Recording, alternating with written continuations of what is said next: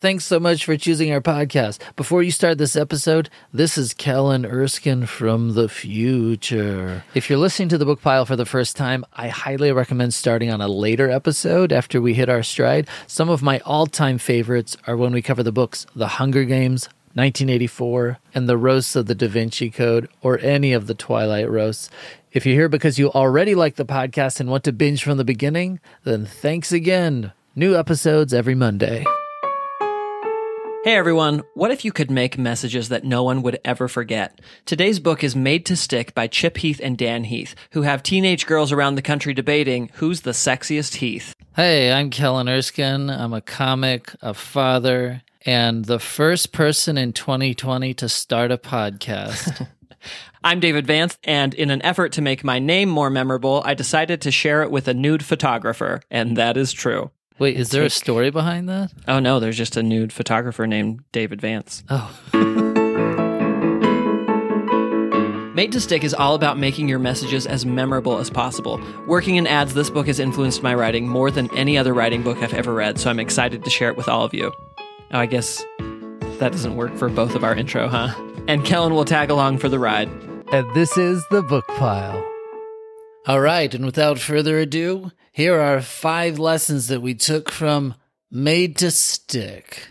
Lesson 1. Make your messages surprising but fitting. So this concept, the Heath brothers call it being post-dictable, meaning the message should surprise you. It's not predictable, but after you hear it, it makes sense. It's post-dictable. And your explanation of post-dictable ended up being post-dictable of the word post-dictable. Also, the more times in a row you say post-dictable, the weirder it sounds. The more one syllable starts to stick out. Or you could say that post-dictable sounds like an incorrigible Charles Dickens character. Like Oliver Twist fell in with the Artful Dodger and post-dictable. So a great example of this is The Sixth Sense, where almost none of us saw the twist coming. You know, it was surprising, but once the twist happened, it made sense of a lot of things that we had seen before. This is the kind of thing our ad team thinks about a lot in making ads. The book describes this really bad example of an ad that aired during the Super Bowl. It's this ad where this marching band goes out on a football field and then they get attacked by wolves. And then you're supposed to remember from that the name of this e-commerce company. But obviously, a band getting attacked by wolves has nothing to do with an e-commerce company. So it's just surprising for the sake of being surprising. There's nothing surprising but fitting about it. Unless you own a wolf unleashing business. Right. You're not going to hear me out. I remember a Super Bowl ad from the 90s. It was during the first .com bubble, and it was a company called Outpost, and they said... It is Outpost. That's the company that did this Wolves ad. Oh, how funny. That's crazy, because I remember an ad where it was just a guy saying, in order to make you remember the name Outpost.com, we're going to shoot live gerbils at the O. And they had giant cardboard block letters Outpost, and they were shooting ostensibly. They were shooting gerbils at the O. And until just now, when you told me that was the same business, I, to this day, didn't know what they did. Amazing. What I love about marching band is it's the only time we give someone a fancy military uniform and it lowers their status.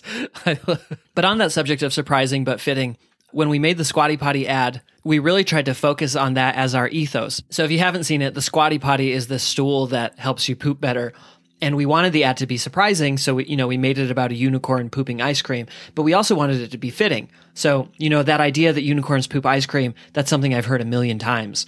And so once you saw the ad, even though it was surprising, it still made sense that a pooping unicorn would be the thing kind of teaching you about this product. But this idea of surprising but fitting, you just kind of see it across a number of different fields. BJ Novak from The Office says, a good comedy operates the exact same way a good mystery operates, which is the punchline is something that is right in front of your face the whole time and you never would have put your finger on it. All right, lesson 2, be concrete, not abstract. This is the thing that has affected my comedy more than any other advice that I've read over the years. They give this example of imagine that JFK, if he was an aerospace CEO, he would have said something like, our mission, I can't do a JFK impression. Because you're faithful to your wife. So imagine that he said, our mission is to become the international leader in the space industry through maximum team-centered innovation and strategically targeted aerospace initiatives. That's like a very abstract thing to say. You can think of abstract and concrete in terms of simply like abstract is adjectives and concrete is nouns. So it's kind of like concrete is, can you see it? Can you picture it? Could you hold it in your hands? Like actual things and people and places. You just explained what a noun is. So instead, JFK said that we will have a man walk on the moon by the end of this decade. And that's a very concrete visual. They say that first statement that I made, that hypothetical one that they wrote, rather than leading us along a plodding route from one incremental step to the next, this idea gives us a sudden dramatic glimpse of how the world might unfold. Yeah. And so, not to compare myself to yet another U.S. president, but I have a good example of like a concrete thing that I've said when I was on Conan. So I have this joke. I will say JFK was not on Conan for all his accomplishments. That's what I should put on my bio. You've been faithful to your wife and you've been on Conan, 2 things JFK could not do. The third thing I've done is ride in a convertible safely. So the joke from my last special that got the biggest response. Well, I'll start from the beginning of the joke, from its genesis. I originally had this idea when I was in a Home Depot and I saw you can just buy chains there. How crazy it is that you can... No questions asked. Yeah. So the original joke was this sort of long abstract idea where I said that it's crazy that you could just buy a length of chain and a padlock and then lock the doors of any building. Right. And so it would get some response just because of the idea, but it still wasn't concrete enough to have it's a broad much idea. of an impact. Yeah, the abstract things I'm talking about length. When I say a business, it could be anything, or a building. Let's listen real quick to what the joke became after I gave it a specific concrete situation. You know what else is not stealing? Putting an extra bike lock on a stranger's bike. It's insane that bike locks are legal, that they're just available to the public. You have any idea the amount of power that you wield with your imagination and a bike lock? There's so many things. Like, you could just walk past a Baskin Robbins and be like, you're closed. So eventually I was able to distill it down to just the concrete image of putting a bike lock on the doors of a Baskin Robbins. Mm-hmm. And that concrete image, it's even what got the laugh. It resonated so much. That since then, that's what I look for when I'm telling stories, whether on or off the stage. How do I avoid these abstract words and statements and just get to the concrete details? It does feel like it became so much more concrete just because people are able to visualize it so specifically. We're all there with you in that scene. I was really excited when I made this connection of why my bike lock joke worked so well. Okay. It became my focus, and I came up with this other joke. I was at a comedy club, and the joke was about the idea that how drinks with ice are a scam. Like, ice is just time-released water. Why not make frozen Coke cubes and pour them into the drink? And people were like laughing, but it was such a concrete, real idea that people were looking at their drinks, and all of a sudden the owner or the manager of that club, she yells out, "We do that here." No way. But they don't. She was just trying she was just jumping in on the joke. She was trying to save her business. Because I was calling them out. When I wrote the joke, I didn't write it with the vision in mind that literally every person I was telling the joke to would have an iced drink in their hands. So you were start this protest mid-show. You were a comedian unwittingly undermining the venues you're performing in. It's like if the King's Court jester made jokes about revolution to the crowd there, and all the crowd were like, "Oh yeah, oh, okay." I imagine a jester with like curly shoes and bells on his hats. He's juggling rocks and he's just like with the king in front of him. But to the masses, he's like, can you believe that there are so many more of us than there are of them? What's the deal with that? Okay, lesson 3. Beware the curse of knowledge. So one of the central premises of the book is that when you know something really well, when you're an expert in that thing, you forget what it's like to not know that thing. And so you'll be talking to someone in a way that you think is clear, and you're just not aware that it isn't clear to them. So to demonstrate that, I want to do a little game with Kellen, where I have a song in my head, and I'm going to knock out the rhythm of that song on my desk, and I'm going to see if Kellen can guess what it is. Ready?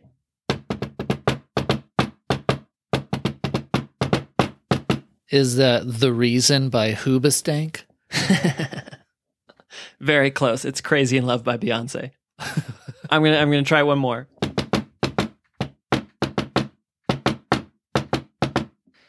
I would love it if it was just the FedEx guy. I'm gonna say Pressure by Queen. It is not. It's Let It Be by the Beatles. We show that. Wait, can I show do that one? little? Can I do one? Yeah, now? do one. Okay.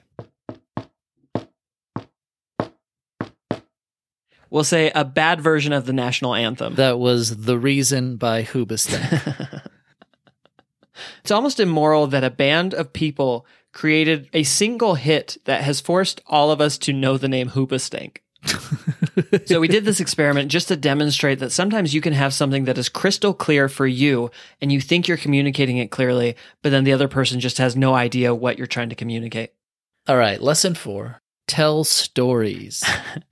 This might be painting with too broad a brush, but when someone's LinkedIn profile includes storyteller, I just assume I won't like them.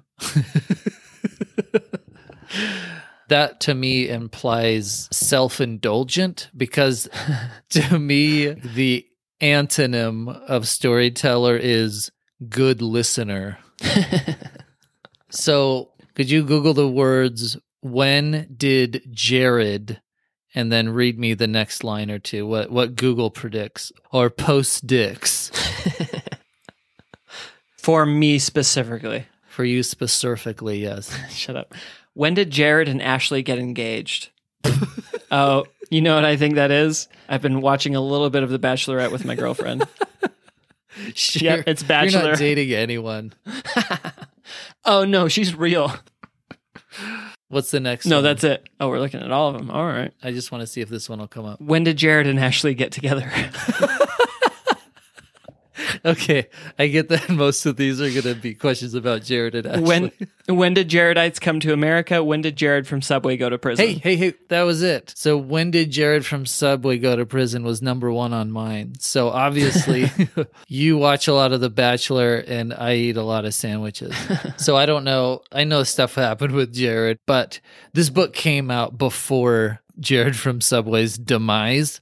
So it's just a good example of the power of storytelling. Right before the Jared story of, hey, I lost whatever it was, 50 pounds by eating at Subway for 6 months. The ineffective marketing campaign right before that was 6 under 7. What do you mean? Which is exactly, it meant that they had 6 sandwiches that had under 7 grams of fat, which again is just asking to be not remembered. So just to be clear, their viral marketing campaign was a fraction. Exactly. Their big push was math. Subway, I don't know if they do this anymore, but they would call their employees sandwich artists. Which it's an inaccurate behavioral implication, because historically artists are people who break from tradition, or they break from what's the word I'm looking for? Convention norms. Yeah, they break from convention, but like boundaries. These employees like couldn't be more bound to what they're supposed to be doing. Sure. Like, you want a meatball sandwich? I'm going to put the meatballs on the outside. There's like right. I don't conform. I do empathize with the Heath brothers in that they wrote an entire chapter about someone who then turned out to be a pedophile, because I gave a speech once that was videotaped and is still online, where for an entire section I talk about how nice Ellen is. I had to rewatch it the other day and I was like, oh, That aged poorly. So this idea of stories, you're into Harry Potter, so I'm assuming you also are into Legos. If you noticed, every Lego box, they don't just have a picture of the item, they tell a story with every picture. Oh, interesting. So if they're selling, like, they won't just sell a police car, they will sell a police car that is chasing a robber on a motorcycle, and there's a tiny little like jail cell that's been broken open. So everything, they're kinetic, but they're also just these sort of memorable vignettes, like one panel comics. I love that I made fun of you, like implied that you're really into Legos, but boy, am I projecting. It's not just a restaurant, but it is a restaurant that is on fire. And that way they're selling a building and they're selling a fire engine, but things are happening. You know, it's I would love to make it even more granular where the restaurant is on fire for the insurance. I love that concept that not only is Lego with each set creating a story, but they're also inviting you to participate. And speaking of stories, here's a story about me. I was on season 7 of America's Got Talent. I lasted 2 episodes. The first episode took place in San Francisco in front of 5,000 people at the Bill Graham Civic Auditorium. Moved on to the next round, the next episode in Las Vegas, where for some reason it was just the 3 judges in this 4,000 seat theater inside the Palazzo. So it worked for that sort of... You have so many like perfect bad show stories. I really got a taste for how all pro athletes felt this year. Oh yeah. Because the way it works, and how baseball players feel every year. The way technically a show with 3 people could work as long as I was doing like comedy in an elevator, which I have.